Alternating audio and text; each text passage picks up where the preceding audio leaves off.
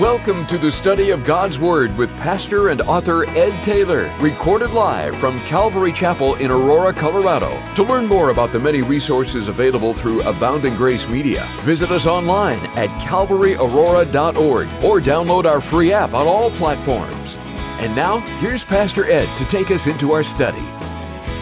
Amen. Amen. Would you take your Bibles and open them to 1 Peter chapter 1 and Ephesians chapter 2.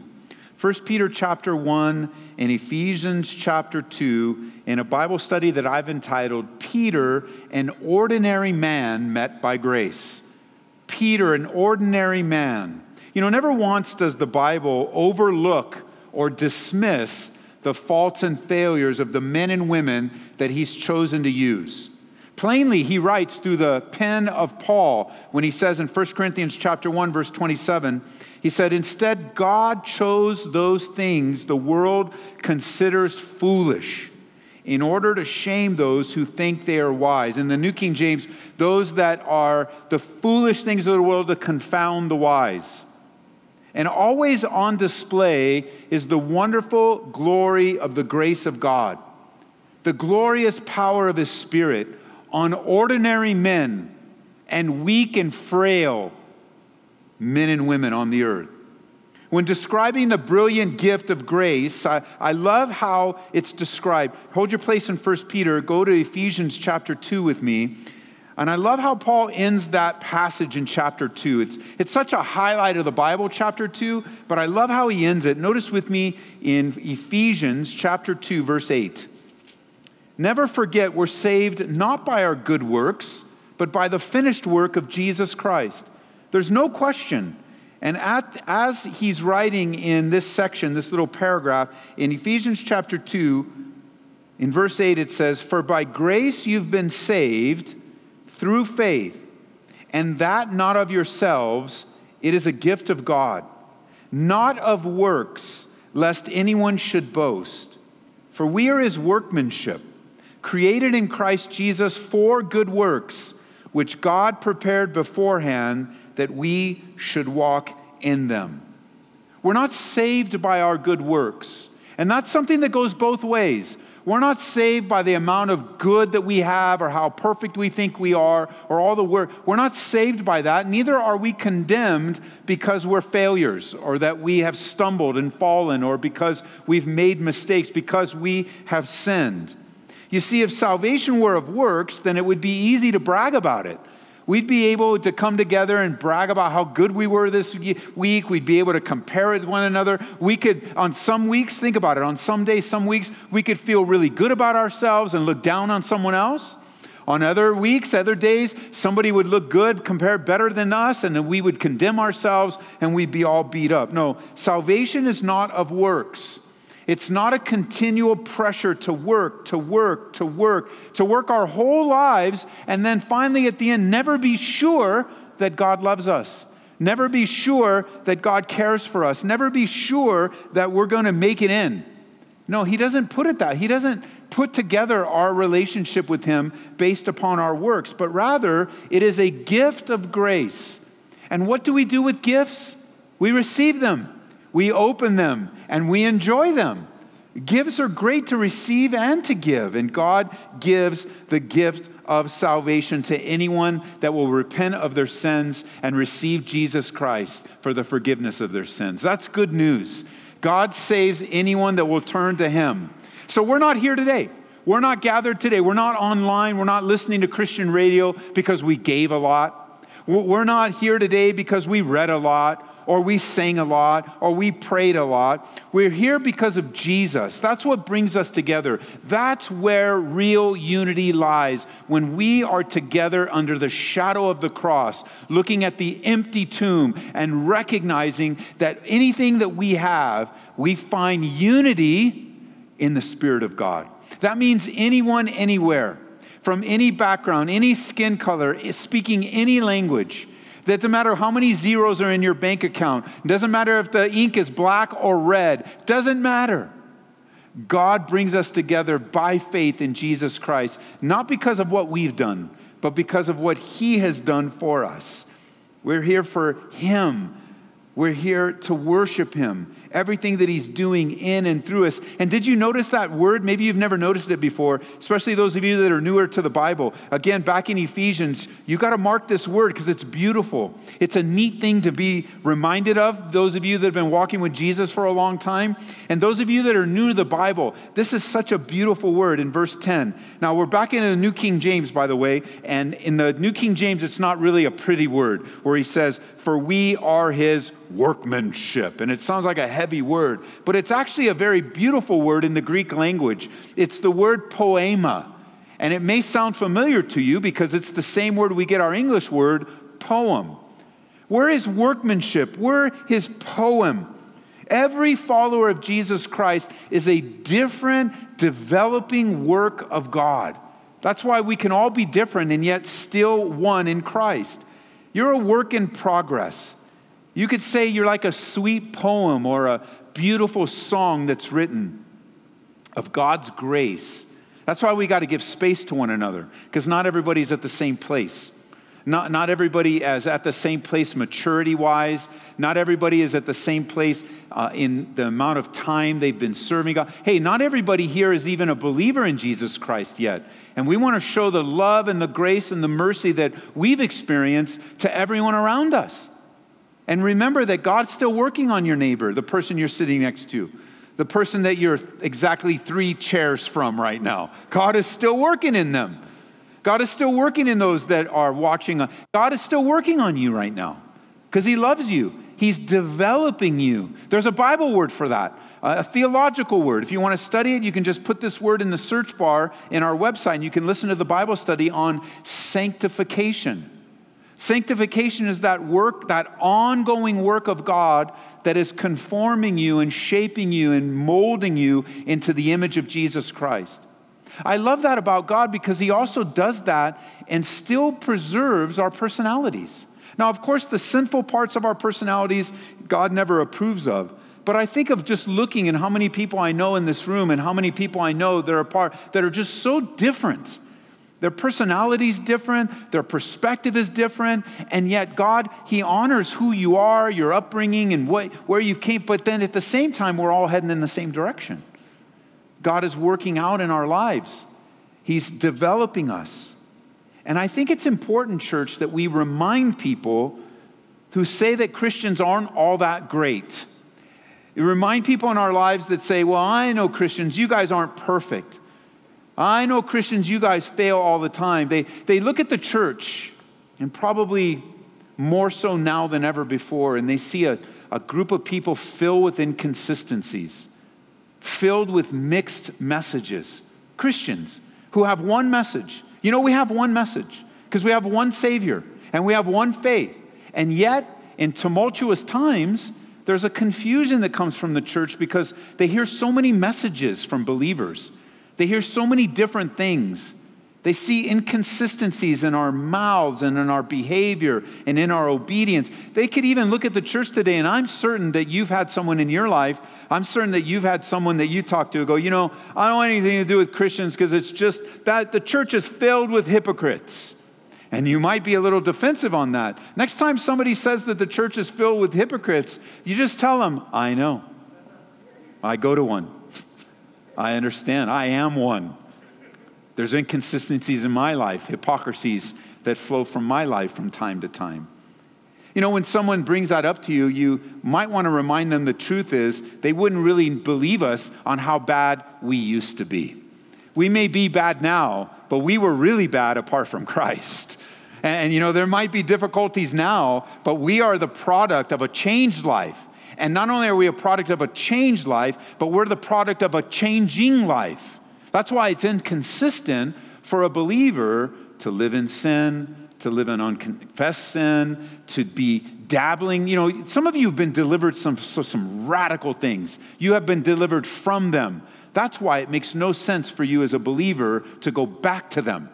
It just makes no sense. You might approach it, well, you know, I've been reading the Bible lately, Ed, and the Bible says I have freedom. Yeah, the Bible says you have freedom to stay away from the things that God delivered you from in the first place. And we are filled with inconsistencies and hypocrisies at times. You're right. But man, we were so much worse before the Lord got a hold of us. We were filled with so much, and yet today we're saved and we're redeemed and we're justified. And you could say that workmanship, you could also kind of think of it as a trophy. God sees you and me as his trophies of grace. That we become the examples of what God can really do. We see failures all around. We've been studying the Hall of Faith, and each time we come to one of the men or a women in the Hall of Faith, we're reminded that they weren't perfect people, that they were filled with failure, and God was really gracious with them, and yet they also paid the price for the consequences of forgiven sin. They had a relationship with God, but they stumbled along the way, and as they stumbled, they had to face the consequences, all the difficulties for sure. So it's the trophy doesn't represent perfection, but it does represent the faithfulness of God. And that's how you're going to look at yourself. You're going to either see yourself for your failures, or you're going to see yourself for the faithfulness of God. And I just choose the latter. I don't want to focus on all my failures as much as I want to remember that God is still working in my life. It's a gift of his grace. He's still working. Even now as I'm speaking to you, as you're listening to this, God is at work in your life. And sometimes I think we look at each other and say, oh, that's not good. That's not right. How can you do that? And why are you doing that? And it's like the Lord saying as our potter, he says, he answers back, he says, oh no, what you see, it's not even half as bad as they are. You don't know what's going on in their life. You don't know how bad they are. You don't know how bad they could be. You don't know how bad they would be, but I'm working in them. I'm fashioning them. And it helps us to show patience with one another and how wonderful the work of God is in our lives.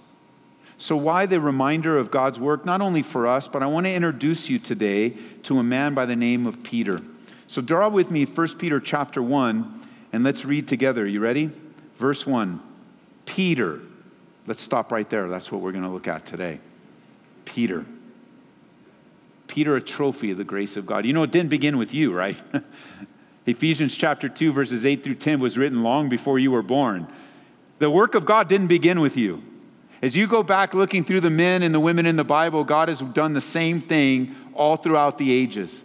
In the very beginning of time, in the Garden of Eden, where do we find but a gracious, loving Father going after the brokenness of the kids in the garden after their great failure? God was going after them, pursuing them, because grace started in the garden. Creation in of itself is an act of the grace of God. Him giving us the opportunity to worship him in spirit and in truth. And notice it says Peter is an apostle of Jesus Christ. Peter launches his letter it doesn't say, Peter, I'm the big failure you read about. Yeah, I'm the guy that puts my foot in my mouth. Oh yeah, I'm the guy that fell when I did stop looking at Jesus. That's who I am. Just wanted you to know, Peter the failure. No. He's Peter, an apostle. He belongs to Jesus Christ. He doesn't describe himself, I should say, as Peter the fisherman, or Peter the failure, or Peter the doubter, or Peter the denier. There's a lot of ways he could describe himself, but when he writes his letter, inspired of the Spirit, speaking to the church, encouraging them, he writes as an apostle, one that's sent by God. He's an apostle of Jesus Christ. He's not a failure, but an apostle. God's identity. There were many today, and even those who earlier on, the scholars of the time, that questioned the authorship of this letter. And there will be actually people that read verse 1, Peter, an apostle of Jesus Christ, and you would say to them, they're teachers and professors, who wrote Peter? Peter didn't write Peter, but it says Peter wrote Peter. Doesn't it say Peter in your letter? Look again at your Bible. What does it say? Say it out loud. Peter. So who wrote 1 Peter? Peter. Don't let the skeptics and everyone try to undermine. Peter wrote Peter. Some say, it was somebody that forged his letter. Well, I encourage you, it's not a long letter. It's very quick to read. It's only a few chapters. Spend some time over the course of us going through Peter together. Read the whole thing in one sitting. Just read the whole thing in one sitting and listen to Peter, the pastor. Remember when Peter was restored by Jesus? He was told, tend to my flock. Tend my flock. Take care of my sheep. Those were words that speak of shepherding and pastoring. And as you read the book of 1 Peter and even 2 Peter in one sitting, just read it down, sit down, read it through. Tell me if you don't hear. I'll draw it out in our Bible studies. It'll take some time as we go verse by verse, but I'll draw it out to show you the pastoral heart of this man, how he learned from his mistakes, how he grew from them, how he learned. He wasn't this untrained. Remember, jot it down in Acts chapter 4. In Acts chapter 4, verse 13, one of the criticisms that Peter wrote this or didn't write this is that he was just an untrained fisherman. And in Acts chapter 4, verse 13, when they saw the boldness of Peter and John, they perceived that they were uneducated and untrained men. Those are more technical terms in the Greek language that speak of not having formal training. The way we would say that today is, oh, look at Ed. He hasn't been to seminary. That's really what they're saying. Look at that guy. What kind of authority can he have in teaching the Bible? Where's his education? He's untrained. He's uneducated like us. And that's what they're saying about Peter. They saw boldness in them. They saw strength in them, but they came to, how is this possible? Because he wasn't formally trained. But we have to remember something, and even in your own life, because there may be that accusation in your life. It's like, who are you? You don't know the Bible. You might even come across somebody that's very well trained and they have a different theological belief, so you're trying to talk about the love of God and love of Christ. And it happens to me a lot where, somebody comes with their man-made religion, and I go, no way, man. The Bible doesn't say that. The Bible doesn't say that. The Bible doesn't say that. And then finally, when they're tired of hearing what the Bible has to say, it says, well, where did you go to school? Well, let's see, elementary school, I went to... and I think my junior high was this, and what does that have anything to do with it? What does the Bible say? And so with Peter, understand this. It's true statement that in the formalism of education, he was indeed untrained and uneducated. Except that understand, Jesus taught this guy day in and day out for 3 years. 3 years. 1,000+ days he had a personal education from Jesus himself. And I don't know about you, but I would trade any formal education for 3 years hanging out with Jesus any day of the week. Now, of course, we don't have Jesus' physical presence today. We are unable to enjoy the training that Peter received. However, we have the Holy Spirit in us. We have the Bible that's illuminated, and our time invested, every time you set to do your devos in the morning or at night, whatever, you're getting time with Jesus. Anytime, if you take me up on my offer and read through Peter on a regular basis through our study, you got time with Jesus. Anytime you're praying, you've got time with Jesus and the internal working of the Holy Spirit. Besides gathering for Bible study, besides Christian radio, besides listening to studies on your app, besides watching teachings on YouTube, all of those things, they provide training. Don't let anyone minimize you because you don't have formal education. And I realize some of you wanted formal, some of you still want formal education. But I'm telling you that time with Jesus will get you where you want to go. Now, I'm often misunderstood at this point where I'll get an email or somebody, oh, there's Ed again talking about seminary. Listen, if I could have gone to seminary, I would have. I love to study. I love to read. I love to learn. And don't get mad at me, but school is very easy for me. Just always has been. That's how I got in so much trouble. School was very easy. The system of learning, I adapt very quickly, and I can learn things relatively quickly, which means I finish things early. It has a lot of time on my hands, and all that time on my hands got me in a lot of trouble. So I love school, but because I got in a lot of trouble and I got myself a little backwards in life, I couldn't go to school. It just wasn't possible. So don't misunderstand me when you say that. If I could, I would. even open to having education as an open doors. Like, I am no way whatsoever, ever, never against formal education. I'm not against seminary education or Bible college education. We have many young people right now that are in Bible college, both online and they're there on campus. I love education. I love Bible college. I love seminary. Just like I taught my kids. I taught my kids this from the moment they could understand it. I said, look, get as much education as you can, as fast as you can, and the dad in me, of course, added, as cheap as you can. Because education opens doors. And in our culture, the more education you have, the more doors that open. And of course, some of you are in very skilled positions and places that require education. And that's God's calling on your life. And so you pursued it. So don't misunderstand me that man, Ed's against education. Not at all. At all. Get as much training as you can. But listen, I am, as a pastor and as your friend, I am against the idea that simple education, apart from the Holy Spirit, is really useful for the kingdom of God. It needs to have the Spirit of God. So what I mean by that, too, for those of you listening, like, want to spend all this money on seminary, like, if you're just going to seminary for the degree and not to be trained in ministry by the Holy Spirit, then what's the use? What's the purpose? You're on this earth for the kingdom of God. So everything that we do needs to be for the kingdom. We want to be able to, but at the same time, listen, don't underestimate the education and training of Peter. Don't come to him like that and go, oh, they're uneducated and untrained men. Because some of you turn to Acts 4 and you know that the verse doesn't end there. The verse doesn't end with, oh, they were uneducated. Like, the verse goes on, it says they marveled. Here's the rest of the verse. They marveled and they realized that they had been with Jesus. That was the key. Oh, they're uneducated and untrained. But the boldness that they had was because they were with Jesus. They were enjoying him. We can't underestimate the man Pete here, or even underestimate what God can do through your life. You, individually, your own story. You have your own educational story. You have your own life story. You think be a little bit farther ahead, or you might have made some mistakes that slowed you down. Don't underestimate the power of how fast God can train you in the ministry. And I don't just mean professional. Think in ministry, sometimes you think only pastor. But the word ministry just has in it the idea of serving.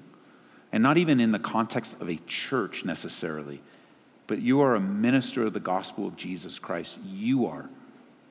You don't need the pastor title or the deacon title or the elder title. You have all the titles you need to be effective in the kingdom of God. All the titles you need. You are a man or a woman who loves Jesus Christ. That's it. It's just as useful for the kingdom as anyone else. That you would rise to the occasion of what God's called you to do and be faithful to it. We can't underestimate what God did in Peter for 3 years of his life. We don't want to minimize the power of the Holy Spirit in his life. I don't want you to underestimate where you've been trained and what God is doing in your life, and not to minimize the power of the Spirit of God in your life. Warren Wiersbe, in his commentary on Peter, said this, and I quote, "Some writings are manufactured out of books, the way freshman students write term papers. But this letter grew out of a life lived to the glory of God. A number of events in Peter's life are woven into the fabric of this epistle." I love that. This letter grew out of a life lived to the glory of God. And Peter writes it as a pastor. I want you to think of Pastor Peter as you read through this. He has a true shepherd's heart. In all the scriptures, I believe Peter's life is recorded for us so that we might see a vivid example of a life that was changed by the Spirit of God in a wonderful way. Please, when you read of Peter, don't write yourself off. Don't write yourself off the list of people that God can use.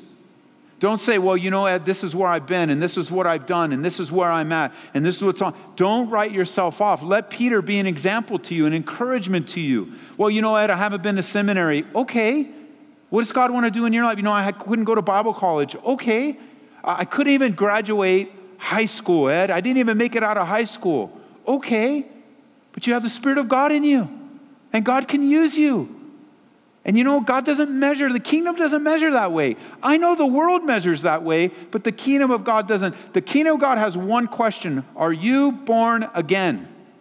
Because if you're born again, then you're in a relationship with God. The Spirit of God dwells in you, and you will be sanctified and continue to fashion and mold and grow in your understanding of who He is. And I just know that there are those listening right now that have written themselves off for one reason or another. I was reading recently in the Proverbs, though a man falls 7 times, and a lot of guys just stay right there. I've fallen too many times. I can't get back up. I don't want to get back up. I'm sick of falling. I'm sick of failing. But that's not what the Bible says. The Bible says, though a man falls 7 times, he will rise again. Well, Ed, what if I fall an 8th time? Well, if there was another proverb, it would say, though a man fall 8 times, he'll rise again. Like, get up. Get back in the race. If ever our culture and our world needed a strong, clear example of a believer in your life, you individually, it's now. It's right now. Don't write yourself off, because with Jesus, there's hope for anyone. I know we've blown it, and I know we've stumbled. I know many of us aren't educated. I used to say in a message like this, I would say, I didn't even finish Bible college. But you guys know that I finally, sitting on my couch at home, took the last few classes, and now I do have a piece of paper that says, after ministering many, many years, I now can say I have an associate's degree in theology of the Bible college. Woohoo! But I didn't need it. I was out here without it. God moved me here. He didn't say, I'm looking for someone to go to Colorado. Ed, what do you say? Oh, Lord, send me. Well, can you show me your resume? He just said, go. I'll be with you. I'll use you. Not even knowing what we were getting into. Not even knowing what God would do when we moved here. Not knowing how we would be used, except to model and follow the models that God had given me to love people and teach the Bible. You reduce ministry down to that. Just you're loving people, right? You're loving God with all your heart, soul, and mind. You're loving others, and you're sharing the Bible one way or another. Sometimes you're sharing a verse. Sometimes you're sharing your life, but you're sharing God's word through you. Like the brother that called on the radio show today and just saying, how can I help my friend going through these things? And one of the things the Lord just laid on me is just continue being the good Christian friend that you are. God's using you already. And just be there for the brother. It's not even so much what you say as much as that you're there, loving, caring, and concerned about this guy. Because love, even if it's not acknowledged, people know real love. They know it when it's beyond, like they know real love. They may not be able to explain it, but people know it. They know fake love of the world, because we've all been on, we know the fakeness of this world, but they can sense the reality of a person touched by grace. That's why the gospel has to be front and center. When we first meet Peter in the Bible, remember, he's a fisherman, a laborer. He worked hard. He was a determined man, but he was also an impetuous man. In Matthew chapter 4, turn over there with me, would you? Matthew chapter 4. Pick up with me when you get there in verse 18. But we see the call of Peter in his life. Matthew chapter 4, verse 18. Where it says, now Jesus was walking by the Sea of Galilee. He saw 2 brothers, Simon, called Peter, and Andrew his brother, casting a net into the sea, for they were fishermen. And he said to them, follow me, and I'll make you fishers of men. And they immediately left their nets and followed him. Hey, come, in the New Living it says, come follow me and I'll show you how to fish for people. Isn't that great? That's what he was doing for a living. That was his livelihood. That's what he was trained in. And God's telling him, look, I know what you know about fish, and I'm going to take all that knowledge you have as a fisherman, and I'm going to show you how you can use it for people. I'm going to use you, Peter. I know you might look at yourself and think all I can do is fish, and I'm not even that good of a fisherman to begin with. But Jesus comes and says, I am going to redeem, and I'm going to use who you are for the gospel. And I like that. He gets up immediately, or in the New Living, he gets up at once.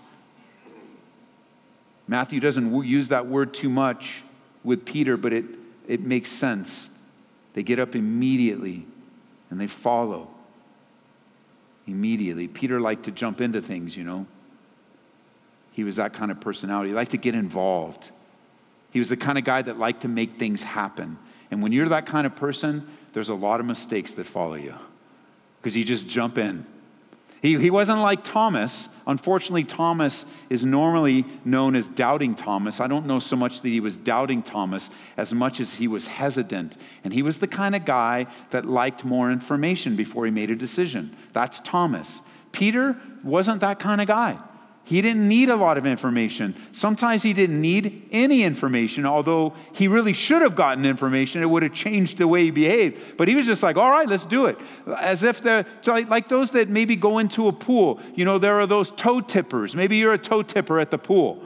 And you're just like, oh, I'm not jumping in. I'm going to see what the temperature is. Oh, okay. You put your toe in there. And then you put your toe in there. And then maybe you sit on the edge and put your ankles in there. And then maybe you put your legs in there. And then eventually, 2 days later, you finally get in the pool. But then while you're doing that, 60 other people jumped over your head. And they're just like, boom, I'm in. I'm in. There's a pool. I know what to do in a pool. I don't care what the temperature is. I'll deal with it when I get in there. That's Peter. He's just like, man, I'll deal with it when I get in there. Sometimes it's gloriously used by the Lord. Other times it got him in trouble.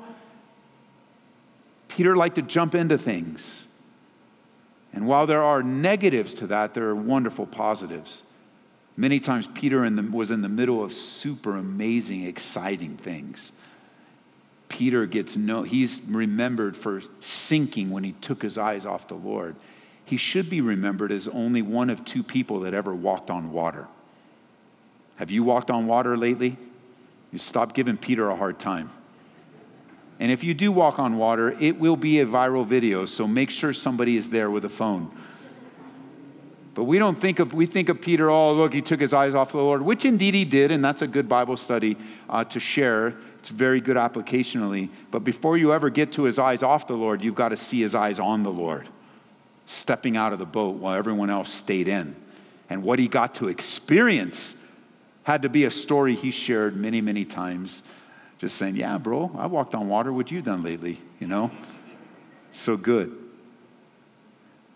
There are great times, but there are also times when he got in trouble, where it was obvious that there was still work to be done, the frailty of his life.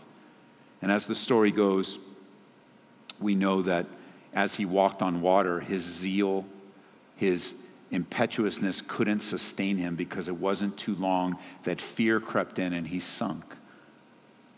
Really, he becomes a mirror image of us in many ways, where we have great times of seeing the life of Christ lived out in us, great victories. I mean, there'll be times in victories you go, man, that was good, Lord.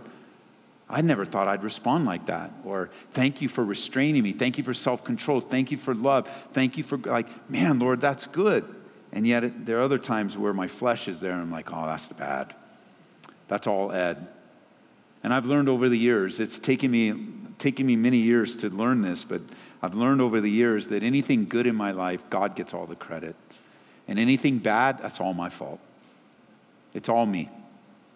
Any of the flesh and sin, it's all me. It's not part me and part someone else. It's all me. I am responsible for my own decisions. And if there's any success, and there's any progress, and there's any refinement, any maturity that comes in my life, all the credit goes to God. Do you know the Bible says that God will not share his glory with any man? We're not to take the glory for anything.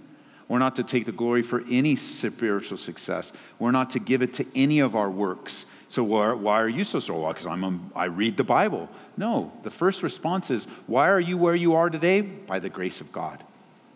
By the grace of God. That's good and bad.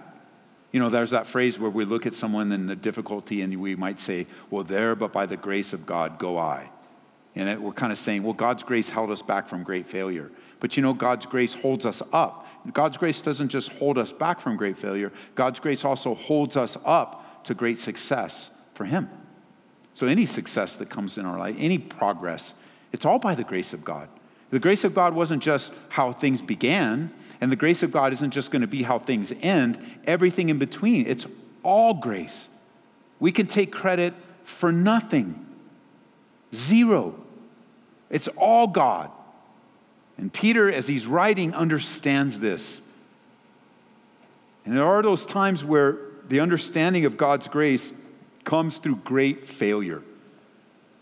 Failure is not a treasured commodity today. It's not something lifted up in society, but failure is a great teacher.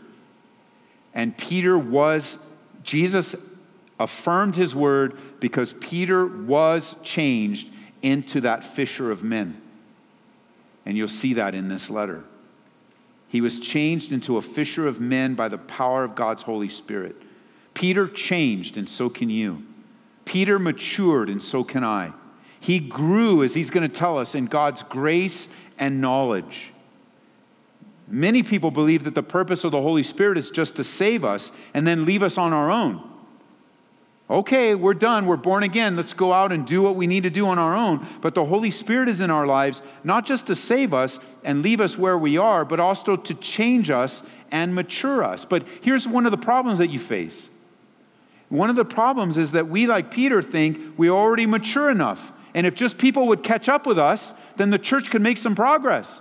We're where we need to be. And if just my husband would get it, then we'd make it. If my daughter would get it, then we'd make it. If my wife would get it, then we'd make it. And we have this prideful arrogance about us that, man, if everybody would just catch up with me, then the church would make the progress. But Peter would find himself doing that often among the people he served with. It was a part of his flesh that plagued him. He often thought too highly of himself. It's one of the least confessed sins in our lives, Pride, arrogance, thinking too highly. Let me show you another. Would you go to Matthew chapter 26? Matthew chapter 26. This is Peter. This is the same Peter here in Matthew that's now writing 2 letters in the inspired Word of God. Just look how far he's come. Be encouraged. Like today, if you're so beat up and hurt over your own failure, I want to help you turn around. I say, yeah, I know it hurts right now, and I know it's hard right now, and I know you would wish you were farther along. I know that it's difficult. You wish you didn't. I know all that, but can you just consider this? Look how far you've come. Look how far you are. And look what God has done. And just to change of perspective, because look what happens. This is Peter. This is the same Peter that's going to write this letter when he says, notice in verse 31, he says, then Jesus said to him, all of you will be made to stumble because of me this night, for it is written, I will strike the shepherd, and the sheep of the flock will be scattered. But after I've been raised, I will go before you to Galilee. So let's just pause for a second. Just consider this. Jesus Christ, the Son of God, is speaking, and he says very clearly, translated into English, all of you will be made to stumble. So the people in front of him, how many does he mean to say in the people in front of them? All means all of them. Everyone. Jesus is giving you a warning. He said, look, all of you are going to be made to stumble when I'm struck, because that's what the Bible says. It's predicted. All of you. And you could even say, it doesn't say it, it's not inspired, but you could even say maybe Jesus gave one of those side eyes, or he's looking at, and he says, all of you, yes, you too, Peter, will be made to stumble, possibly. Because look at how Peter responds. Peter answered in verse 33, even if all. Okay, so he's interpreting all differently than Jesus, because his interpretation of all is all except me. That's pride. Don't think for a moment you've never reinterpreted the word all. So here he is. Even if all, basically selling out all his buddies, everybody here, even if, just like you said, Jesus, even if everybody here, except me, falls, I will never be made to stumble. Part of me wants to say, I challenge you. I don't want to challenge you this, but understand, whenever you start using absolute words like I never, just be ready for God to work. I'll never stumble. Yeah, Peter, he says in verse 35, or for 34, surely I say to you that before the rooster crows, you'll deny me. It's Peter, you won't just stumble. You're going to fall really hard. It's going to be bad. And Peter said to him, even if I have to die with you, I won't deny you. And so said all the disciples. I don't doubt the sincerity of Peter here. I don't doubt the fact that he truly meant this. I don't know so much that this was an arrogant outburst to tick everyone off. I think the brother believed it. I think he was loyal to the end. I think that he loved Jesus, that he was all in. He was ready. He understood. The problem was he trusted in himself so much that he didn't let Jesus give this little lesson to him to warn him. It happens when you're in a Bible study with me or anyone else. You've been studying the Bible for 20 years. Maybe you've studied Peter before, and you're like, oh, I know Peter. And then, you don't even come in. You don't even listen on the radio. You don't even watch online. You're listening to this way down. I know Peter. I've studied it. But like you've got that sense of, but God wants to do something new in your life. So whatever you studied it before was for the time you studied it before. God wants to do something new right now. He doesn't want you to settle in on the past. Today is the day. Every day is a new day in the Lord. Every day is a new day. I'm looking at this with fresh eyes myself. God, what do you have to say to me through Peter? How do you want me to grow? And we know with Peter, he fell, and he fell hard. And we know that he wept, and we know he wept bitterly. And yet he was still sustained by a Savior because he was restored gloriously. He came back. And when Jesus met Peter the first time, he had a new name for him. It says in John 1, let me read it to you. Andrew went to find his brother Simon. Simon literally means hearing. And you can write it right here in 1 Peter chapter 1, just in wherever you have, if you have room to write it. Simon means hearing, or God has heard. But from that day forward, he was renamed to Peter, or Cephas, which literally means stone or rock. That there was going to be a stability in Peter's life. And I wonder if his brother chuckled a little bit, right? Because, as siblings, we know each other better than most people.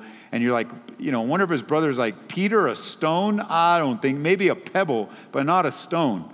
He is all over the place. It's hard to pin him down. And I wonder if they look at him and they go, maybe Simon, he's going to become a stone. His life is more like shifting sands. And yet what Jesus spoke into his life came to pass. And after spending time with Jesus, he becomes stronger, so much so that he becomes a great leader in the church. And it's important as we close today just to pause and remember that Peter wasn't the leader in the church. Because, Peter gets pointed at as being the first pope in the beginning of the Roman Catholic Church. That's not true in any way whatsoever. It's part of man-made religion. He was a leader. He wasn't the leader. And many times, you can read ahead because we'll get into it next time, but many times when people want to make that point, they'll take you to Matthew chapter 16, verse 13 or so. You can read that for next time because we'll look at it a little bit deeper so that you understand that Peter played a similar role that you and I do, and that he was a servant of God, changed by the grace of God. So, Father, as we consider Peter today and we just consider all that you want to accomplish in our lives, forgive us if we have been haughty or high-minded. Thank you for Peter. Thank you for this man who went from hearing, he had that word about having ears to hear, his name meaning, but then he became the stone. He became the rock. He became the man built upon the rock-solid foundation of you, Jesus. And I just pray for a wave of encouragement to flow through us in our church, those that might be connected with us from a distance, that we would not write ourselves off, that we would not write others off. I just get that maybe there are siblings right now writing each other off because they're siblings, but rather we would have that spirit of encouragement, that we would build one another up in our most holy faith, that we would not pinpoint all the problems and difficulties and hardships and failures in a person, but that we would glory and rejoice and worship you, God, in the good things that you've brought about in their lives and the changes that you brought about in their lives, and that we would walk with you, God, seeing hope and potential instead of failure and misery. And we would respond accordingly by your Spirit. So thank you, God, just meditating on where Peter was, where he's come from, knowing that we all have a story, we all have a testimony, and just collectively, God, we ask for your forgiveness for thinking less of ourselves than you do, that we might adopt and receive your identity once again and see ourselves like you see us, washed and cleansed. You see us being changed from glory to glory and strength to strength. I pray for those that are really struggling with addiction and battling it, Lord, to the point of sin, that you would deliver them, God, that they would present themselves to you as slaves of righteousness, and you would just meet them there like the prodigal son coming home. The prodigal son coming home was no longer prodigal. So bring them back, Lord. Bring us back as you had us, shape us and mold us into the season that's up ahead for us.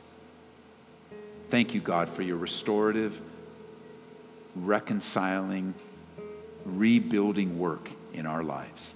In Jesus' name, amen. We pray that you've been encouraged by this Bible study delivered live from the sanctuary of Calvary, Aurora. For prayer or a copy of this study, call us at 877-30-GRACE. That's 877-304-7223. Or visit us online at calvaryaurora.org. Be blessed as you worship Jesus this week.